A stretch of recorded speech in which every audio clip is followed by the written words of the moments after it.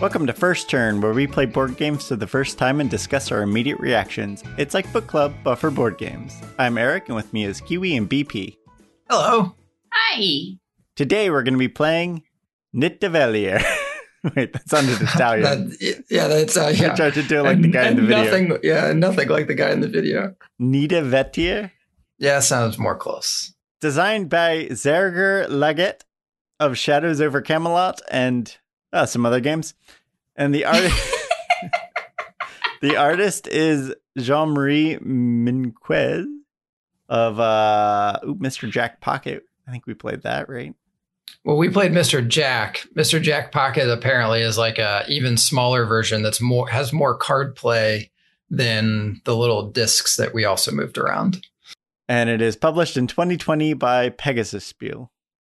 The description is the game's title, The Dwarven Kingdom, is threatened by the dragon Fafnir. As a venerable Elveland, you've been appointed by the king. Search through every tavern in the kingdom, hire the most skillful dwarves, recruit the most prestigious heroes, and build the best battalion you can to defeat your mortal enemy. The mechanics are card drafting, constrained bidding, set collection, simultaneous action selection, turn order auction, victory points as a resource. Yeah, and then constrained bidding. So we've played 5 tribes where there was very specific things that you could bid. So constrained bidding means that players can't just bid anything they want. It's a certain combination, or maybe they can only bid in increments. So that's what constrained bidding is. And then the box art is a very dramatic dwarf looking at a dragon over some mountains. Yeah, and then it's very white on the outside. Actually, in the show notes, I put a border on the picture because it just blended right into the page. But yeah, it's it almost looks like a charcoal picture almost a little bit. And it says Nid de Velier in the middle, and then there's like a person with a battle axe and a cloak down at the bottom, and then you can see a dragon, your traditional Western dragon in the distance. Would you put it off a shelf? Yeah, I was going to go with you first because you put it on the list. I know they talked about it on Shut Up and Sit Down, and then I saw it at Gen Con at a table. Yeah, I don't know. I just know it had a lot of hype around it. I didn't really pay attention to much on how it was played or anything. So okay, so based on the cover, would you pick it up? It has a pretty cool cover look. It's different. I don't know if it would tell me much about the gameplay, though. And based on the gameplay, though, I do like the auction. We do like usually some bidding, some auctioning. I like the idea of going tavern to tavern. You're not doing any war stuff. You're just finding dwarves in taverns. Mm-hmm. Yep. So that's interesting. So yeah, I think I'd pull it off a shelf. BP, what about you? Yeah, the art's it is interesting. I don't know. I think around the same kind of as Eric, where the art just doesn't, I don't know, really pull you in, but it is different. So that's intriguing. I think you would need to know a little bit more about what the game is about, because again, the idea of a dragon in the background and some sort of, if you just went by the cover, you'd be like, oh, there's a million of these kind of trope type games. And there's nothing that really tells you a whole lot of what it is about. But the description does sound pretty exciting. Again, just going to have to agree with Eric. The idea of just going tavern to tavern sounds way more fun than, your typical, I'm going to go off and fight a dragon kind of idea. I think if I glanced at the box and I saw okay, it's got Norse runes on it. It looks like a very, battle. I would assume this is another minis on a map style, Blood Rage type game. Yeah, I think based on the description, I would pick it up because just like you guys, I think the idea, if it's true to what the description is, that theme seems more interesting than you actually going to fight Fafnir. The art, while I do like it, and Norse mythology is probably, of all the mythologies out there, I think Norse mythology is my favorite. Here is the one problem. It has been co-opted by some not good people. So even if you are into Norse mythology and you're not a huge white supremacist racist, because of those people, it can be construed that way. I'm always reminded of that guy at the vet that one time that saw your tattoo. Oh, And yeah. like was very certain that it was a German Iron Cross. Which it is a medieval military symbol, right? So that St. that Michael's is, order. So unless you are a medievalist. I would say no if it was based just on the art. I would pick it up based on the description, and not that I'm turned off by the art, and not that I'm turned off by the theme. It's just stupid people ruin things. Stupid people have ruined things, and now I have the concern. And I would probably do more research about the people who made it and the company who published it, which Pegasus Spiel, probably okay, but like the designer and stuff, I would probably do more research before I like went further into it, if that makes sense. So how do we think it's played? Yeah. Well, we're going to Tavern. Is this just a deck builder? No, it didn't say deck building. So I'm hoping. Simultaneous action selection. So I think we're going to show up to a tavern. There's going to be a bunch of dwarves there. Some of them are skilled. Some of them aren't. Some of them are drunk. Some of them are not. See, I wasn't going to go to that trope. I guess we are at a tavern though. So Yeah. just and then I bet like the heroes are like the super skilled dwarves. So like you're gonna have some heroes, you're gonna have some skilled, and then you're gonna have some just drunks. Right. And then you're gonna be bidding on them. So you're like, I bid 2 copper on the drunk one. Which now we're going right back into slavery. Hey, no, you're like higher. We're not bidding on them. We are offering them Contracts. we're bidding on the pay for them. Like, you know, contracts. I'll pay you 2 copper, and you're gonna pay 4 copper. Yeah, we're competing for contracts. Yes. We're auctioning a turn order too, because that's stated out. So we're gonna auction. Oof. So we're gonna auction for the turn order, and then we're gonna pay contracts for dwarves, and we're gonna try to get good dwarves. And then we're gonna have a bizarre skill set for Fafnir fighting. For set collection. So victory points as a resource. So I guess like the more victory points you have, like the more you can bid. I'm gonna guess victory points are money. So you have to spend money in order to make money, as they say. Yeah. They say. Yes. Gotta burn a book to build a library, as they say. Oh, you go, Yeah, man. Exactly. The worst ever. All right, I think we got it. Yeah. Okay. Yeah. And then Right, then we're just gonna stay at the tavern talking about fighting Fafnir and never actually do it. Yeah. I was Well, wondering. don't be the guy at the bar who claims he's already fought Fafnir. Everyone knows. Yeah, this is how you become a hero. You don't actually leave the bar. You just talk about yourself at the bar until everyone just believes it. Right. True. All right. Well, the history of recruiting people to fight dragons.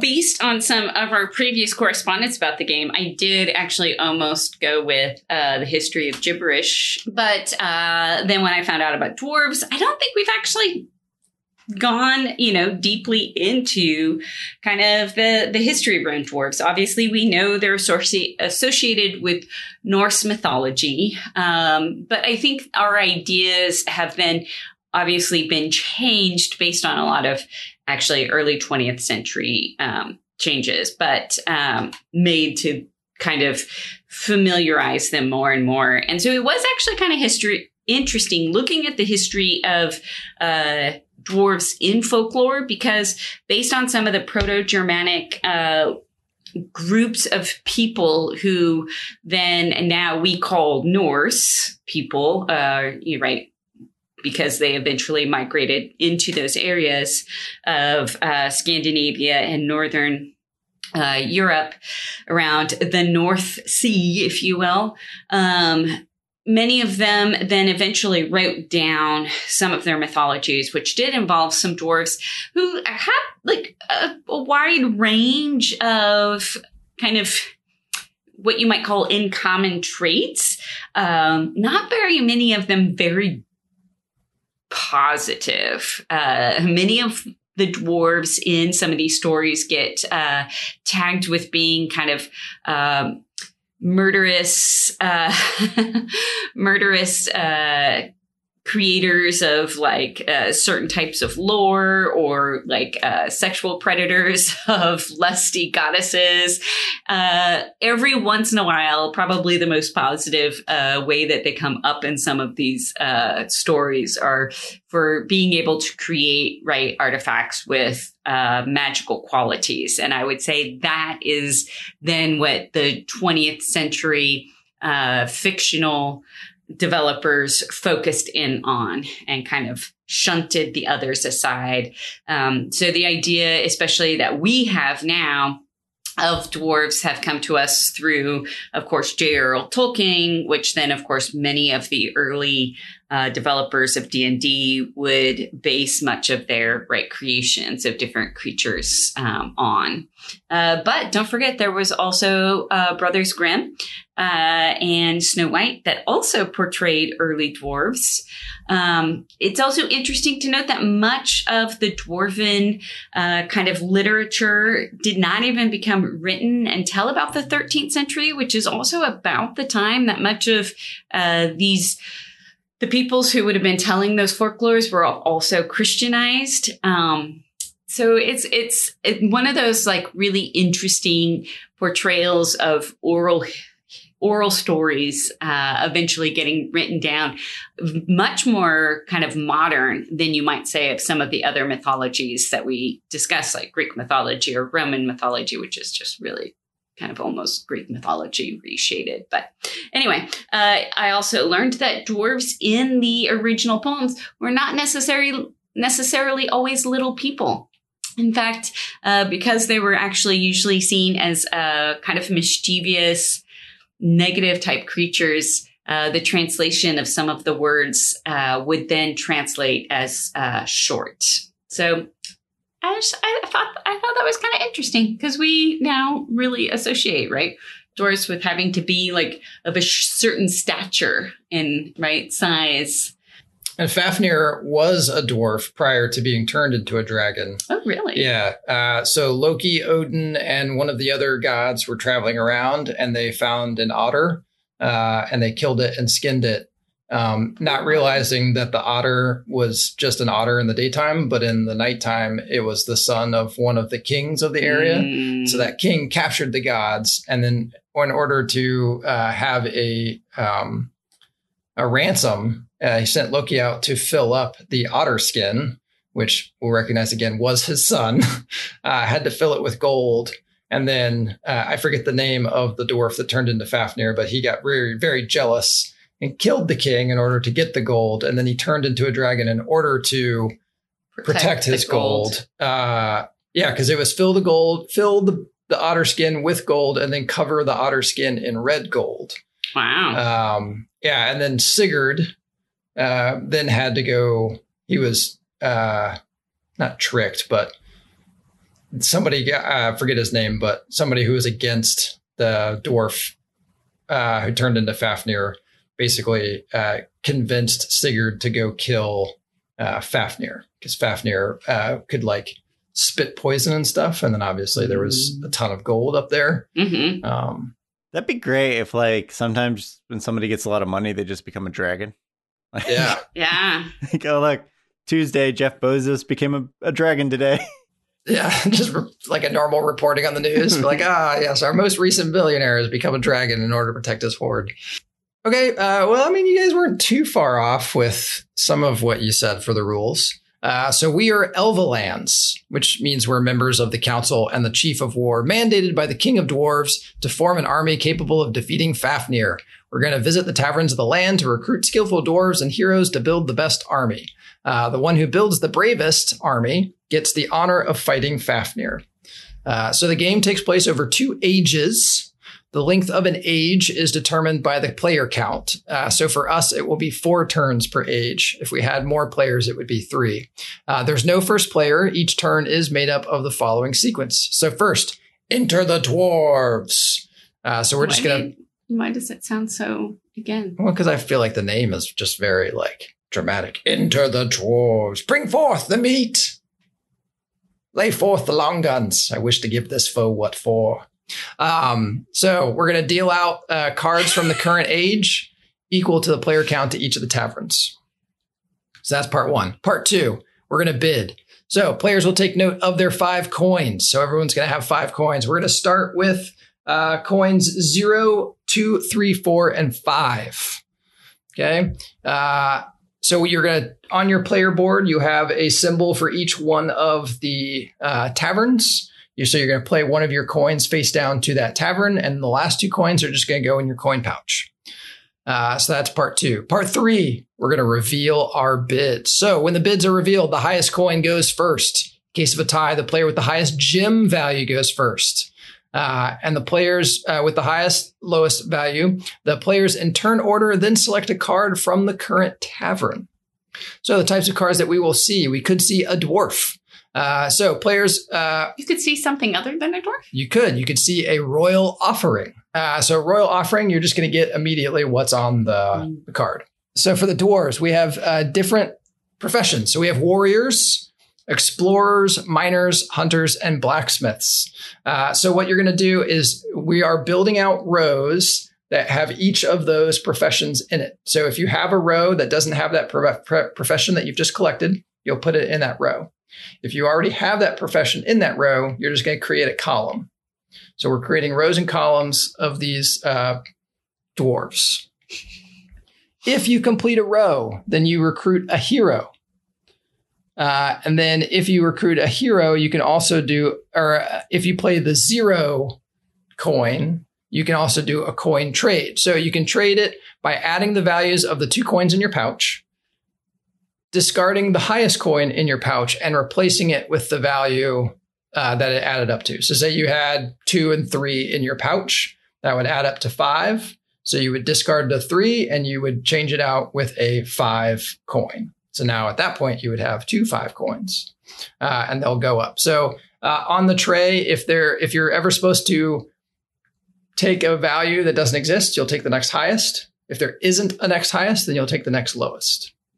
Okay. So once all the taverns have been resolved, the next turn is played in the same manner. At the end of the first age, players will receive distinction for having the majority of dwarves in each roll. This will grant some bonuses. The age 2 cards are then shuffled and play is done the same way for those 4 turns. The game ends after the final turn in age 2 and the final score is calculated. Now I'm going to go over this, and obviously we're going to go over it again at the end because this is some of the most convoluted scoring I've ever seen. Okay, so here goes. The warriors.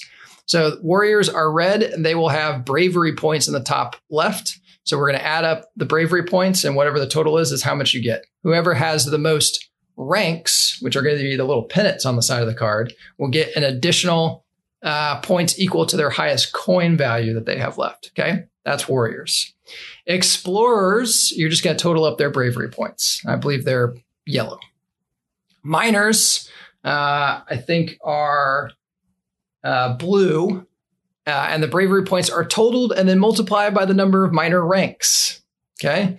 Hunters are green, and you're going to square the number of hunter ranks. Okay. Wow. Blacksmiths are purple. The bravery points are a mathematical sequence. Oh, geez.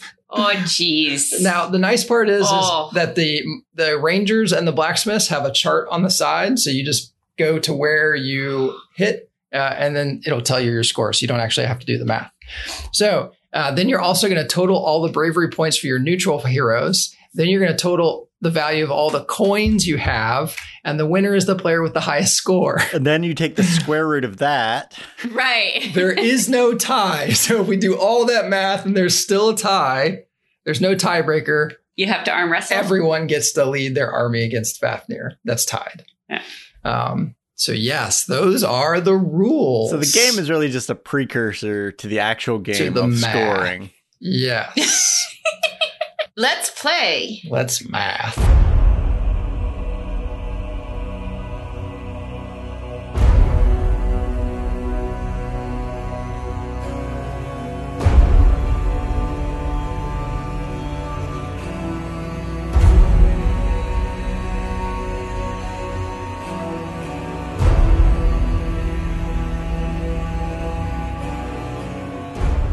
We just finished a game of Nidavellir. To recap, I had 221 explorer points. BP had 237 blacksmith points, and Kiwi had 280 well-rounded points. Yeah, it does seem Yeah, I pretty don't know. well-rounded. Yeah. You're boring. Okay. All right, Kiwi, my- how'd you He win? wins. Boring win. Yeah, I just tried to get a little bit of everything. I tried to gun for ones that were that I knew I needed. And so I put down my tokens based on like where I wanted to win the most, and on taverns where I didn't care, that's where I put my 0 token to trade up. I feel like Eric did a much better job of trading up. Yeah, so that was my plan. That's what I would do. I mean, I feel like that's the strategy. But then, at some points you just have to improvise. And when Kiwi got that special thing at the end of H1, I didn't realize we didn't get those at the age of round 2 or whatever those things are. H2 was the end of the game, yeah. So I kind of went for blacksmiths at that point because it was really hard to continue to fill up rows, but whatever. Yeah, I think the biggest strategy difference would be come in your selection of the heroes, maybe. Mm-hmm. Yeah. My general strategy, I guess, was coins. I got a hero that helped me upgrade coins, so then I tried to upgrade coins. So I ended up with generally having the highest coins, but I mean, it was a decent number of points, but I feel like just looking at the boards, I had a lot less cards than you guys had. That didn't seem to work great. Oh, yeah. You took all 3 royal decrees. Right. So I was just going for high tokens thinking. And then the one time at the last round when I really needed a certain card, I didn't get it anyway. So having super high tokens didn't really seem to help me that much. I feel like you need them early on, and then because the high tokens don't help you at the, well, I mean, they're points at the end, but when I played them, I was like, okay, well, there's 2 of the 3 of the same thing. So it didn't really matter which card I got. I also started thinking like set collection was a thing. So I went with like a lot of explorers and stuff, but theme, did you feel like you were gathering an army to fight Fafnir? No, I was getting cards that matched a certain color to fill out a board. yeah. Yep, agreed. I was collecting ranks and numbers. I was not collecting people to. We did to use fight. the names, kind of explorer, warrior, ranger, but yeah, other than that, no. I wonder if because like at the very end, BP was like, okay, so you fought the dragon. What happened? And, like role player had nothing at the end. You just built your character and it was done. And so the expansion added like, okay, now you actually fight something. I wonder if like this is kind of in that same boat where it kind of needed something at the end. I don't think it needs it at the end. I think they could just cut out, you're going to go fight Fafnir at the end. I don't think it would really add to the theme to be like, okay, now you go fight the dragon. Because there's not really any, at least role player had like the dice and it kind of had the mechanics in place to just add it in at the end. Yeah. This would be like a whole just different game. Table presence, BP. I mean, the cards they're kind of cool. And it does look a little bit different, I think. So you might maybe, Yeah, so for BP, I brought up Eric. If you want to do the same thing, it's in the Google Drive. If you bring up the rule book and you go to page 5, it's a bit different than what it looks like on Tabletop Simulator. The Tabletop Simulator model is good. The scripting is good. I think the table presence for this game is quite good. There's a lot of stuff on the table, and I think it would draw you in. So like, there's big cardboard punch outs for the tavern symbols. And that's where you put all the cards. There's a stand that you put all the coins on. There's a stand for all the heroes. So everything is kind of like up and displayed and out. And I think it would look interesting. I think this would catch my eye and I would stop and look to see what it is. It is hard to see some of the art. And the art is covered up when you put them in the heroes and the stands and when you put them on your army. So there is that, but there is a lot of interesting things to look at that I think would stop me. Yeah, I mean, I saw it at Gen Con. It did catch my eye. Okay. It has that kind of, they had the stark white branding kind of going on around it, and then was sort of just that little bit of splash of thing on like their backdrop, and then like this, the layout, the way the little stands are, the little tavern emblems. It does look good on a table. The card art I'm met on, like it has that kind of, again, that kind of charcoal style realistic look, which is, it's good. But it just doesn't. I think we might all be in the same boat. We kind of just like colorful art that's yes, kind of more in line with like the Golem game we played last week. Sentry Golem. I was going to bring up that I get the black and white and the gold there, but it kind of just makes it a little bit boring. From a design, it does help because then the colors are so important and they do pop out. Right. So I think from a design, that's it's what I was actually thinking when you said that. really well done. And I don't know that it needs super flashy art because it Yeah. kind of does it with everything else. But Plus, it does get covered up. So it's like you would make this flashy art and it would get covered up, which I think was a complaint for Museum Pictura, was we had these great art pieces, but then you would cover most of it up. right. Mechanics, Kiwi? I thought the most interesting piece was actually the coin play and the bidding, actually, because you had to kind of manage, how do I bid? When do I change out? Which one do I want? Which one do I want? So I thought the bidding was the most interesting aspect. The rest of it was it's mechanics we've played with before. I don't think we've played with any kind of bidding mechanics similar to this, and I found that interesting. Yeah, I mean, I guess the super mathy scoring is a little unusual. Yeah, but thankfully the scripting did it all for us. But yeah, I really like the bidding piece. I wish bids were more important. It felt like a lot of times it was like, oh, I'll take any of those three. They fill a column I want. They're all going to be worth points at the end. And I guess if you really got into the math side of it and kind of figured out exactly the best move to make, that would be a game, just not a game for me. Right. Or I think any of us.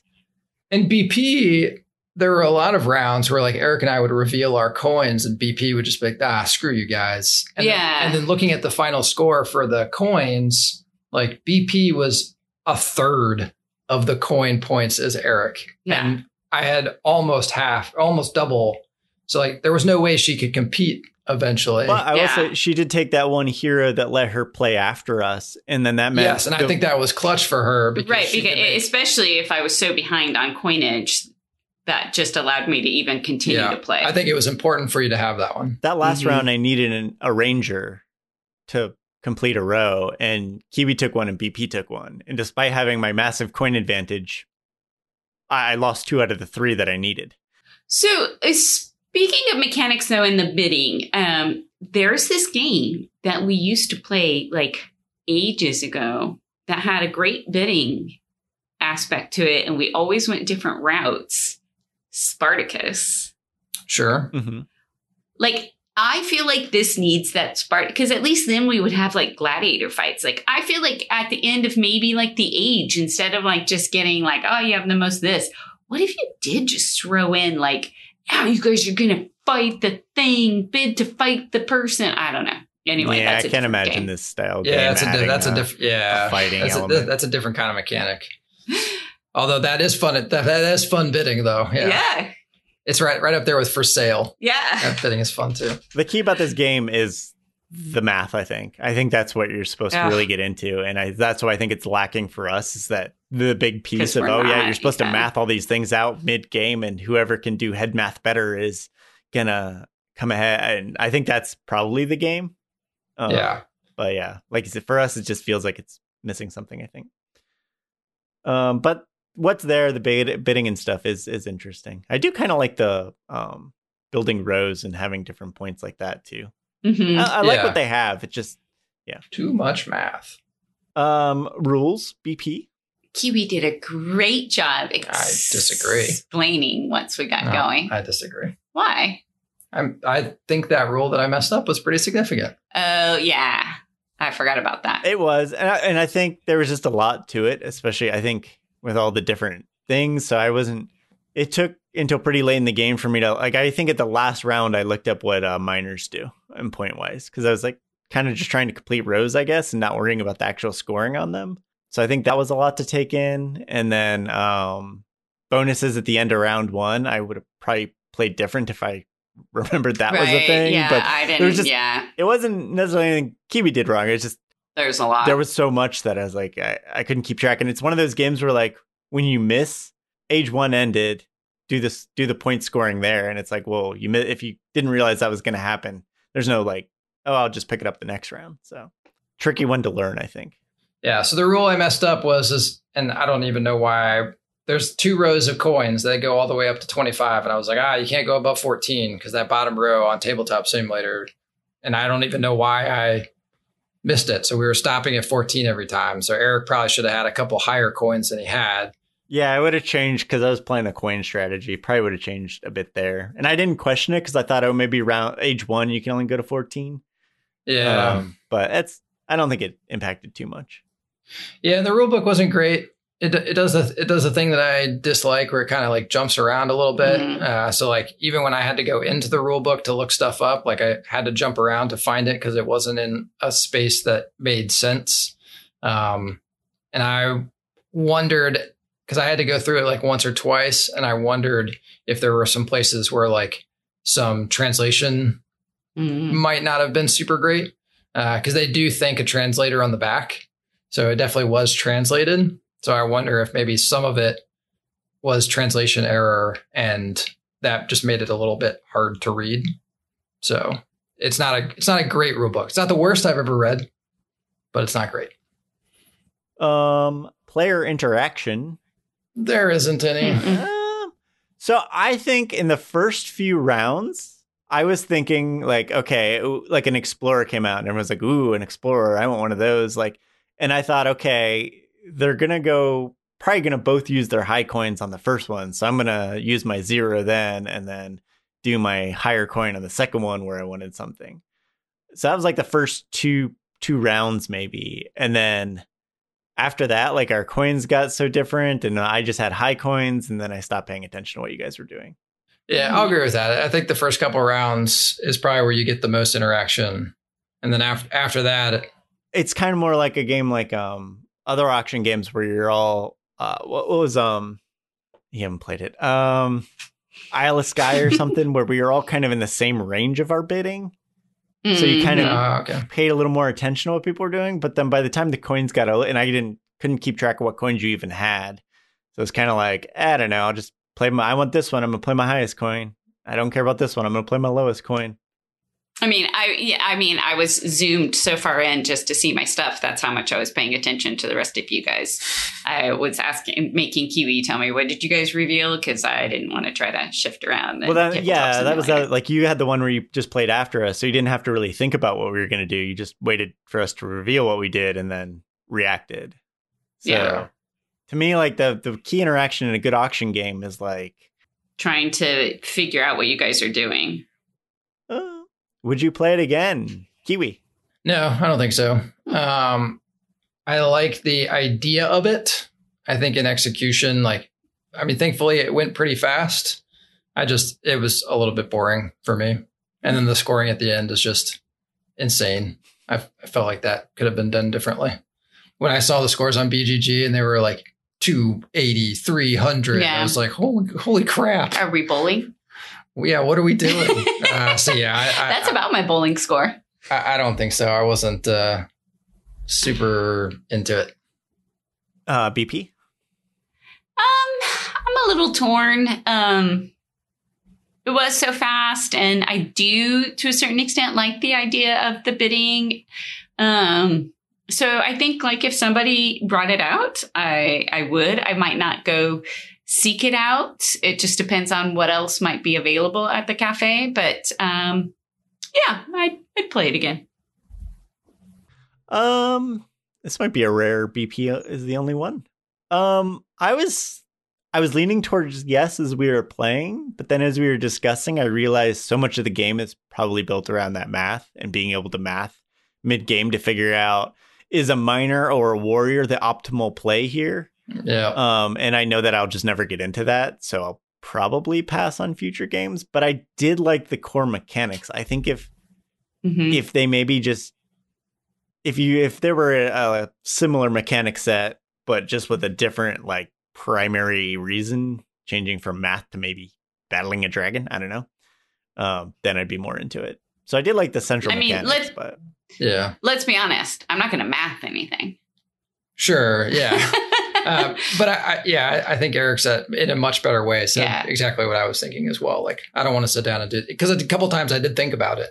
Like, what's worth more, a blacksmith or a whatever? And it's like, I'm so high on blacksmiths. It's like blacksmith was always the answer. But see, I don't think it maybe was.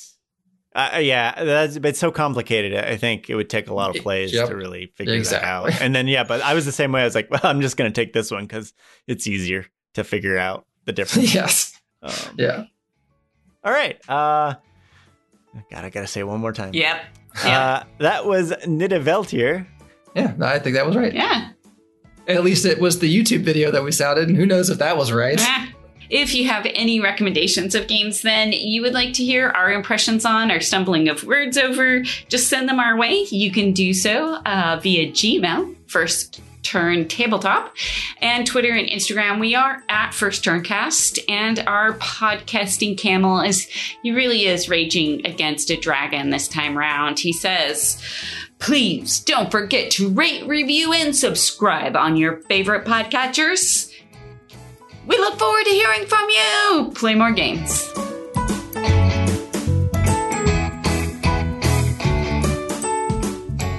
All right, Eric, you ready? I used my lowest coin on him. Don't worry. You used your lowest coin. Fuck you.